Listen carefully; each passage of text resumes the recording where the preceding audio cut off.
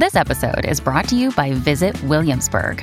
In Williamsburg, Virginia, there's never too much of a good thing. Whether you're a foodie, a golfer, a history buff, a shopaholic, an outdoor enthusiast, or a thrill seeker, you'll find what you came for here and more.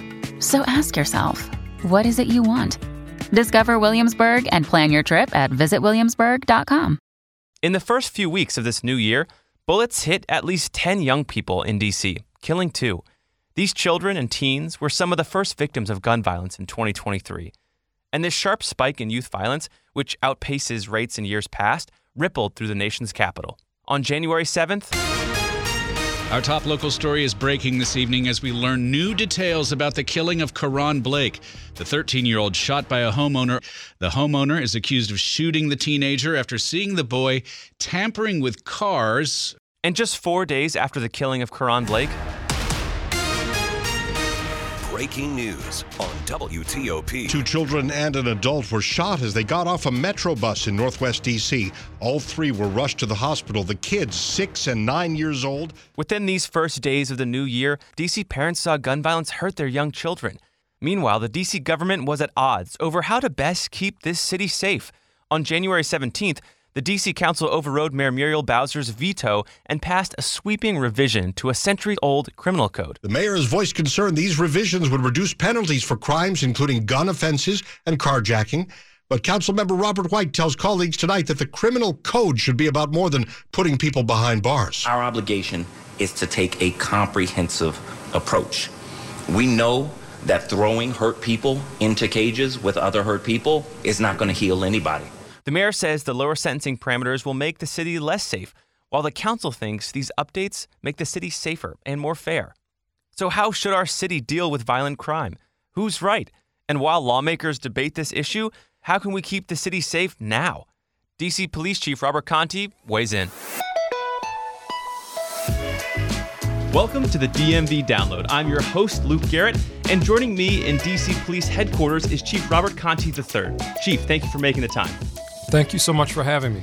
Can you believe January is done? I mean, this month has gone by fast. You are so right about that, man. These days, time seems to move pretty fast, especially after I pass 50. So, yeah, time is moving pretty quickly. Time is moving fast. And as you know, we enter 2023. Our city did get off to a violent start, especially for youth. There are a couple cases that we'll talk about.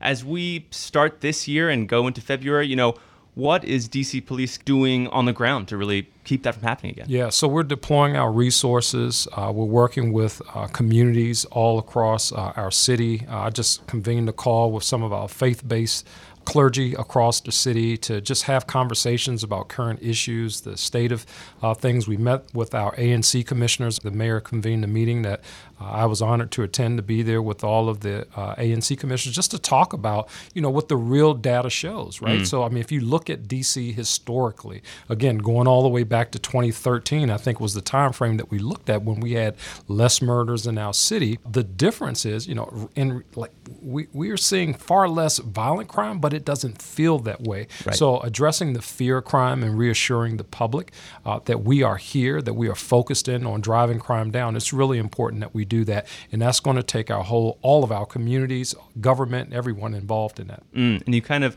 alluded to this, but as an individual listening, a DC resident, we all want to keep this city safe. What can individuals do? Like we're going to talk about the police department, but everyone plays a role here. What would you recommend for individual DC residents to do? Yeah, so I think, the first thing is we all have to be in position where we are not tolerating unlawful behavior in our communities. And when we do see unlawful behavior, I think we have a responsibility to notify the police. For example, if there's someone in your community who is stashing a firearm in an abandoned car or in the wheel well of a car or on their persons, and you see that, let's not wait until there's a shooting or someone is shot or an errant round goes through a window and hit an innocent person. Let's not find ourselves in that space when we can report those things things proactively. Our police officers took over 3,000 illegal firearms off the streets of the District of Columbia last year. That was over 800 more than what we did the previous year. So, those are the things, when those shots are going off, when people are finding themselves victims of crime, those are the things that really scare people. And we need to, focus in on that. Community members can call that type of stuff in. I think parents have a clear role in a lot of the stuff that's going on. What you allow your child to do or not do. Parents, you have to be parents, and that is important. That's an important piece that we don't talk a lot about, but it is very, very, very important. My mother's 4'11", but I tell you, as a kid, I was scared to death of her because she did not play. And I think we have kids sometimes who oftentimes don't even show their parents respect, and that's something that as a community we really have to deal with. I'm not suggesting that the answer to that is law enforcement, but really kind of a whole community approach to addressing some of the issues that we see with our young people who are showing up with trauma, who are showing up with impacts from the pandemic, from being isolated, not connected to services, all of those things. And again, this is not a one-off or where the police, the police can fix this by doing X. These are not the issues that we're seeing right now. It's a whole community approach. If you're a parent listening right now, what can you do? So, I'm a father, and I will tell you this. I mean, if my children are doing something that they should not be doing, I mean, there should be consequences for their actions. I mean, I think that's just a basic principle. If we are not holding our children accountable for their actions, I think that leads to other spaces where they act out or show up and do things and there are no consequences. I think that parents, again, just have to be parents. We cannot get away from that. We cannot have this conversation about violence and have this conversation about what's showing up in our communities without really talking about parents. Now, I'm not the guy who's going to be able to give you the answer in terms of, well, if parents are not doing this, we should lock up all the parents. I'm not suggesting that. Right. But I think that is a community issue, a community concern that has to be talked about with, okay, how do we work in this space? How do we work with parents? I had a parent after the ANC meeting on Saturday, essentially pleading with me that she had been pleading with the system to keep her son incarcerated because of some of the things that she knew he was doing in community. She was very upset about it, and the fact that he had been released. A mother is pleading with me, and I'm like, what can I do to help? And one of the things I did, I connected her with someone at the one's office. Said, hey, if you thought your son might be receptive to these types of services, there's a Pathways program. There are other alternatives, and she said that he would be. So my hope is that we're able to get him connected, and that perhaps he's a better human being, or he's a better young man as a result of some intervention. But this is a parent who's pleading out. So my heart really goes out to parents who want to see some accountability for their children, but for whatever reason, the system is not holding young people accountable in all cases. There's a recent report, a national report came out recently that says D.C. saw a 70% increase in carjackings between 2019 and 2021. You've been on the show to talk about carjackings before, just a few months ago. Has anything changed in the attack of this issue? What can individuals do to either protect themselves or be hopeful that the MPD is doing something about it? So, again, I'm sure this is an issue. We say, hey, this is a MPD thing, to fix. It's not a MPD thing to fix. We're going to lock up people who are out here carjacking, but how do we get to those people before they get to the point where they're carjacking, right? Is where everyone else can play a part in that. Some of the people who have been involved in carjackings, and you go back to 2019, that's pre-pandemic, 2020 during the pandemic, 2021 coming out sorta of the pandemic onto 2022, and when we look at where we are right now, a decrease, yes, in robberies and carjackings. But again, if you're that person that got carjacked yesterday, we just charged a young man, I think the report is out early. like 6 carjackings or 7 15-year-old, yeah. Yes, he carjacked, but what are the other issues that got this 15-year-old out carjacking, 6 or 7 people. I mean, that's very disturbing. I think that's the bigger issue, and that's where you will oftentimes hear me talk about accountability, right? What happened like with the first carjacking that he did? And if he has other charges, like some of these kids, sometimes we have to ensure greater accountability. And that means they got to sit down sometimes. And that means that they have to get the services that they need or the programming that they need or the level of supervision or whatever it is that they need so that they're not in community committing other types of violent acts like carjacking. And that really dovetails right into the revised criminal codes. D.C. Council just overrode a veto from the mayor on this criminal code. It's a century-old criminal code, and it lowers sentencing for a few violent crimes. Where do you stand on that? I've been very public about where I stand on that, and I've said that anytime we're talking about lowering penalties for violent offenders who commit crimes in our city, that's a non-starter for me.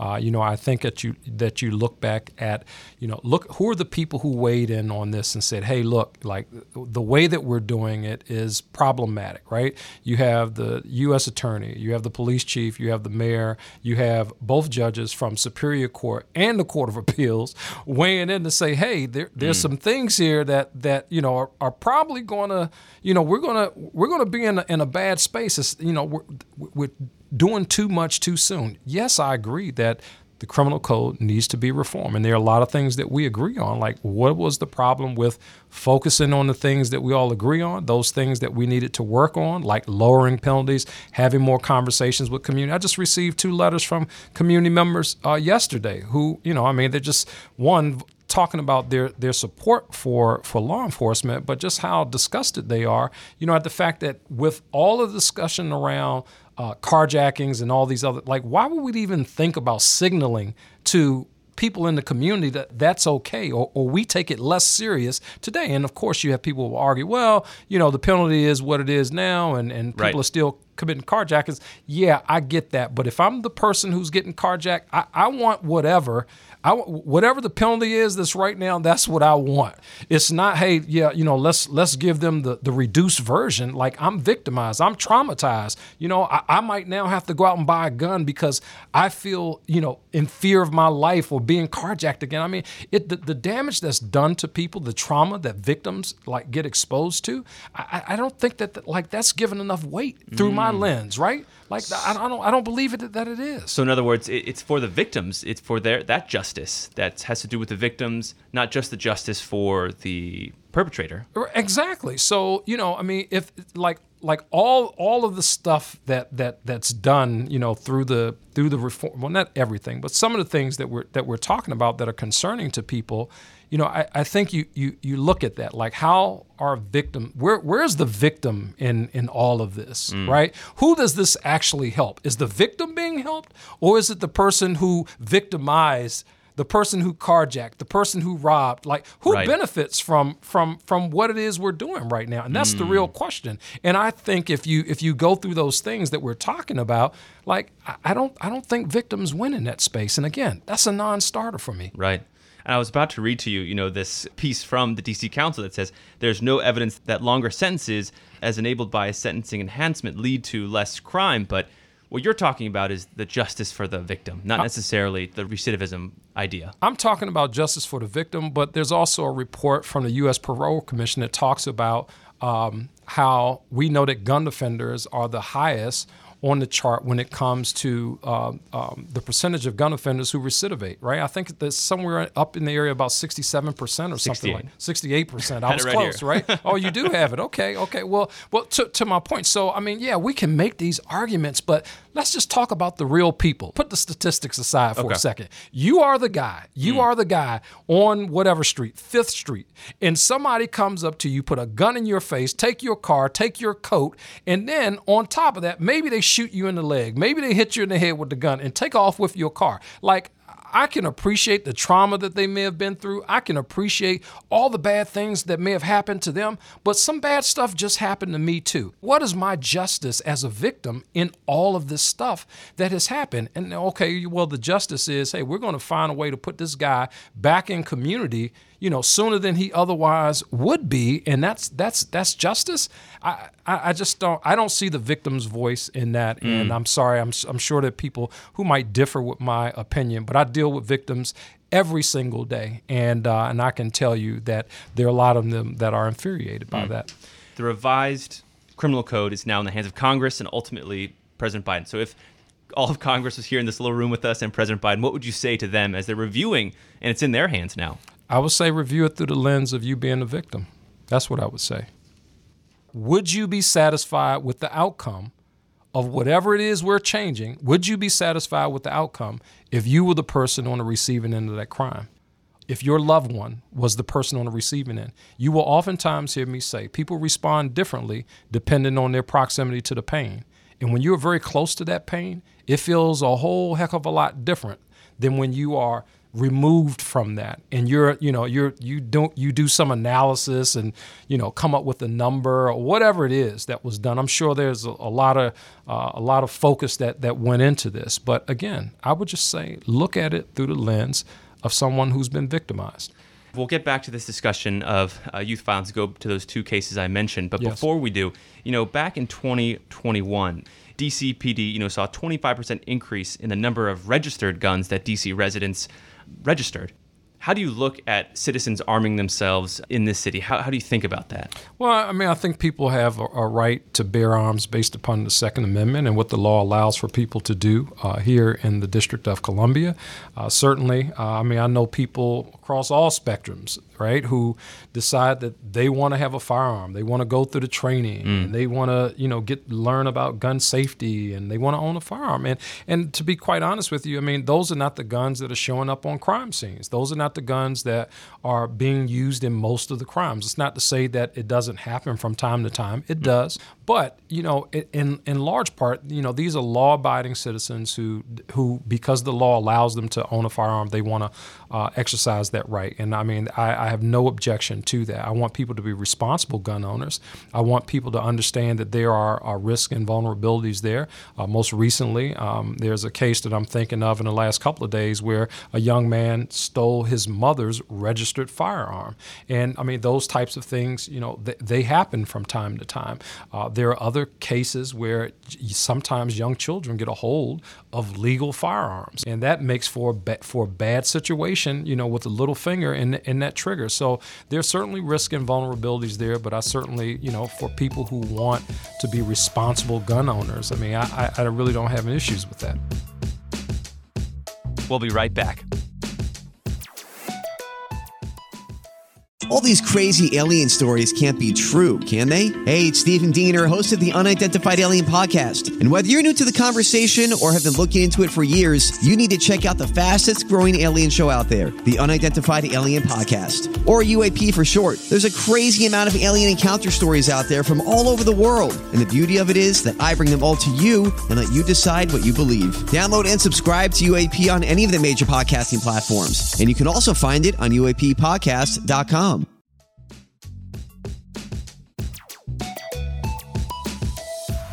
Chief Contee, let's talk about Karan Blake, the 13-year-old boy who was gunned down in Northeast D.C. in the early morning hours of January 7th. So just this week, the shooter, Jason Lewis, was charged with second-degree murder 3 weeks after the killing of Blake. Lewis, who works for the D.C. Department of Parks and Recreation, claims Blake was breaking into cars before he shot the boy and that he committed no crimes. Lewis shot the boy with a legally registered gun, but he is now in custody. And despite that, many community members were outraged initially when Lewis wasn't arrested at the scene on January 7th, that early morning. Why wasn't Lewis arrested and charged that day? Why did it take 3 weeks? Yeah, so I mean, that unfortunately, I mean, it's something that happens regularly. We never, I mean, you can go back and search through every case. We never prematurely put out the name of a person who has not been charged with a crime. We never prematurely put that out. We don't want to impact the wheels of justice. We don't want to impact the outcome of the case. We don't want to impact, a person being able to have a fair trial. We don't want to impact any of that stuff. And that is not part of the process. People watch TV and, they should have done this or they should have done that. And in reality, we were working with the U.S. Attorney's Office from the onset, on that morning, on the scene of that shooting, we were on the phone with the attorneys about what evidence we had at that time. And we were in concurrence with each other that based upon what we had at that time, there was not enough information to place a person under arrest. And I would hope that people would respect the 30 years of law enforcement that I bring to the table, the conferring with our U.S. attorney partners to ensure that, okay, this is what the police are thinking. What are the attorneys who have to prosecute this case? What are they thinking? Like, okay, well, everybody's in lockstep here on what are the next steps forward. Like, this is the jobs that we're paid to do. So, like, we have to trust that process. There are a lot of other murders that have happened in our city where I know who the suspect is. I know who the suspect is. And I would love to go and lock them up right now. But if the evidence is not there to support that arrest, the law does not allow me to do that. And I want to make sure that every arrest that we make is an arrest that is going to withstand scrutiny in the court of public law. As we move through this, we got to make sure that we are very intentional in how we address community. Certainly the community wants transparency. Certainly the community has a right to know, why is a 13-year-old dead? And I will say again now, like I said before, I want to see that same level of commitment, that same level of passion anytime we have somebody murdered in our city. I certainly feel it. I certainly feel it as I stand over the lifeless body of people who have been born and raised in this city. I certainly feel that, right? And as a police chief, I mean, that's something that really it penetrates my heart every time I see that. I mean, some people don't know what it sounds like to hear a mother screaming out like in pain. I mean, you literally feel her pain from her heart as she's standing there in close proximity while her child is on the ground. And sometimes that child is a teenager, sometimes that child is a grown man, but the pain is still the same. And I've experienced that on a number of occasions, and it is something. It is one of those things, man, that I really. I really take to heart as a parent, and I hate to see anyone in that situation, but we all have a responsibility, especially again when we're talking about gun violence in our city. There are things that we can do, especially when we see these illegal firearms in homes, when we see them on the street, on people, that kind of thing. We got to make sure we're doing our part to get those guns off the street. And moving on to that other case, 4 days after Karan Blake, a 6-year-old and 9-year-old were shot after exiting a bus in Northwest D.C. I think we all remember Mayor Bowser came to the scene and said that an idiot with a gun. That's how she described the suspect. Where are we in that investigation? I know there's arrest in one of the people involved in the fight, but not the shooter. Where does that stand? So we are continuing to progress that case. We have had some movement on it, but we're not at the point right now where we're ready to close it. One of the persons involved, as you mentioned, was involved in the fight on the bus, also used a knife. That person was arrested. And we're working right now to identify the other people. There are other pieces to this that we have to really make sure are together. As we move forward to try to levy charges against the person. You think about the video that has been out there. I'm asking citizens or people who live in that community, look at that video. I can assure you that the people involved are live within close proximity or hang within close proximity of where this incident happened on the bus. I mean, it's tragic, right? I mean, thankfully, these children didn't die, but that could be a different conversation with a bullet to the left or right. That could be a different conversation. So, I mean, let's put that passion, all that focus, on the people who did this. And the mayor, when she mentioned, an idiot, that bus was filled with people who had nothing to do with this fight. And somebody thought it was okay to pull a gun and fire it while we have all these innocent people on the bus. And again, that goes back to your criminal code reform, right? Like, okay, so what do we say to those victims in terms of how we view gun crime and what's important to us, right? Like, yeah, the 6 and 9-year-old. Like, what do we say to them, like, yeah, this is how serious we take it. We think we should move the penalty from here, kind of down to here. That just does not make sense. It doesn't make sense to me. And I guess call me biased because, I tend to, really look through the lens of the victim. Being born and raised in this city and seeing all that I've seen over the years, sometimes it's personal, your family or not, or just everyday people, man. I really have a heart for people in our city who find themselves being victims of crime, of senseless crime at that. There's a lot of people in the media that are out there when I'm out there 2, 3 o'clock in the morning standing over someone's child. Yeah. Right? There are a few people that are, who are making some of these decisions that are out there when that's happening. And, when you have the ability to kind of look at things through that lens, again, someone may say, well, Chief, that's not fair. That's not fair to the perpetrators of the crime because they are entitled to justice. And when they receive sentences in prison and all that kind of stuff and the justice system, takes its course, okay, now we're saying through this, yeah, well, we want to go back 15 years later or 20 years later and look at that through a different lens now. How has that person been since they've been incarcerated? Hey, did they get in trouble while they were in jail? And if not, they've done 15 or they've done 20 years. Yeah, so, maybe they're ready to go back into society. I don't know. While we're dealing with some of the very important issues that we're seeing in community with violent crime, I just don't think that that's the right approach. I'm sorry, I don't. And we've been talking a lot about gun violence here. Yes. But what else is on your mind? One of the things that I'm also thinking about, as we move into this new year is what are the things that we can prevent, right? What are the things that drive crime that we can prevent? Just making sure that we don't take our eye off the ball and how important our police officers and community members working together, how important that is. And the last thing that I'm really concerned about is the state of our schools as it relates to our school resource officers. SROs, yeah. That is a huge issue, right? We were mandated by law to reduce the number of officers that we had assigned to the schools. And that number, as of this year, is 60. In July, it goes down to 40. And we had a meeting recently with principals from all across the city, and their demand is we need our officers in our school. Here's the problem.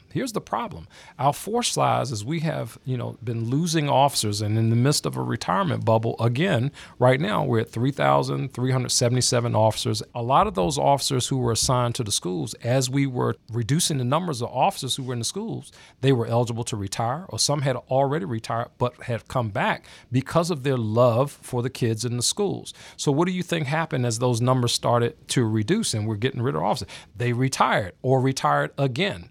And now we're down to about 48 officers that are responsible for charter schools and DC public schools, and they're, responding to these things. But, in that, there's no real relationship that happens with the young people, right? Because they're just running from this place to this place. They're spread. Following the issues. Beforehand, our police officers who were in the schools, they were able to form relationships with the young people there. They knew who Officer so-and-so was. MPD had worked very hard to change some of its policies in terms of arrests when we wouldn't arrest for, simple things that happen in school. But if there was a robbery in the school, or an administrator got assaulted, or another kid got beat really bad, those are things that the police who were familiar with those students would be involved in. And, now we're in this space where, I'm really concerned about that. Do you have enough officers?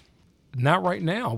Right now we had 3,377, as I mentioned. And when I first took over as the chief, the day I started, we were at 3,799. That's a lot of police officers to lose in a very short period of time. And here's why I say not enough. Not enough because the demand has not changed. People have not said, I mentioned this to the ANC commissioners, I don't get calls saying, hey, chief, or emails, hey, I hear they have a problem over in that ANC. We don't need our police officers over here. You can take them over there, put them in that community, loan them to them for a while, and we'll get them back in 30 days. That does not happen, and it has not happened. What people are saying is we had this violent incident. We want to see more police presence. We want to see officers on foot. We got this going on. We got the demand is still there, but with much less resources to deal with some of the issues that we're dealing with now coming out of the pandemic, as the city has opened up and we look around the landscape of the city and you look in communities where more people are moving in and buildings are going up. That's police calls for service is what I'm thinking about. The times that we have to go out and respond to this and that in a particular community. But again, the number of officers being what it is, we want to stay focused on increasing that number. The thing I am happy about in that space, we have 112 police cadets. These are not police recruits. I'm talking about police cadets. And these are kids that are all from our communities here in D.C. that have decided to take the same path that I did. They joined the police cadet program. We're putting them through school. We're paying them a salary. We're giving them health benefits. We're taking care of all that stuff. And soon, these young people will be police officers on the streets of the District of Columbia, and some of them focusing on communities where they actually grew up. So I get excited about that, the opportunity that is there for them. So we're looking to hire them. We're looking to hire people in the community who have an interest in law enforcement as well. As I mentioned, we're in a retirement bubble, but Washington, D.C. is not alone in that space. There are a lot of police agencies across the country where they're seeing this reduced number of officers and trying to just figure it out. We're trying to think of more creative things, other alternatives to police response, where it doesn't take a police officer to respond, where we could perhaps introduce some other type of response that's not a law enforcement officer, where you could train people quicker. They would not be required to handle a firearm or use a firearm, but they could respond. For example, like at a mall, as an example, security guards, if there was an alarm at a door, an unarmed security guard might go and check the door, and okay, somebody left it unlocked. It didn't require an armed police officer to respond. But if there was a break-in or something, that same security officer, unarmed, would then call the police. Well, we could, employ people to do that and other things, take reports that does not require a police officer to respond to those. So we're exploring all of those options, and we'll be, having conversations to see what type of support we can get in that space. Chief Contee, thank you so much for giving us all the time and to let us all kind of pick your brain and hear where you stand on all these issues. Absolutely. My pleasure. Thanks so much. Take care. Right after talking with Chief Contee, I reached out to the new chair of the Judiciary and Public Safety Committee, Councilmember Brooke Pinto. She responded with a brief statement saying, in part, quote, "The idea that the criminal code revisions will lead to lesser sentences just does not align with the facts. I will continue to work with Chief Contee on interventions to address the terrible scourge of carjackings. The last thing we need is more residents arming themselves with guns," end quote. And it's worth noting, on the day that the council passed this new criminal code, Councilmember Pinto said amendments could be made to this bill. The new law will not go into effect for another 3 years, during which time I intend to fully explore whether additional amendments to the criminal code make sense. And amid this rise in gun violence in D.C., younger people are really being encouraged to apply for a job through the city's summer youth employment program in order to stay occupied in a positive way. Morris Hughes, head of D.C.'s Department of Employment Services, told WTOP people between the ages of 14 and 24, "You need to go online to summerjobs.dc.gov and complete your application." This program partners with hundreds of employers to provide training and guidance to young people in this city. Mayor Muriel Bowser says she really hopes this program will curb gun violence this year. Everybody knows that keeping a person occupied is one way to keep them out of trouble. And that'll do it for us today on the DMV Download Podcast. This show is brought to you by WTOP News. Listen on 103.5 FM in the D.C. area, 107.7 FM in Virginia, and 103.9 FM in Frederick, Maryland. And if time allows this week, let us know how we're doing on this show. Good or bad, we'd love to hear from you, and give us some stars. Have a great week, and we'll talk next Wednesday. See you then.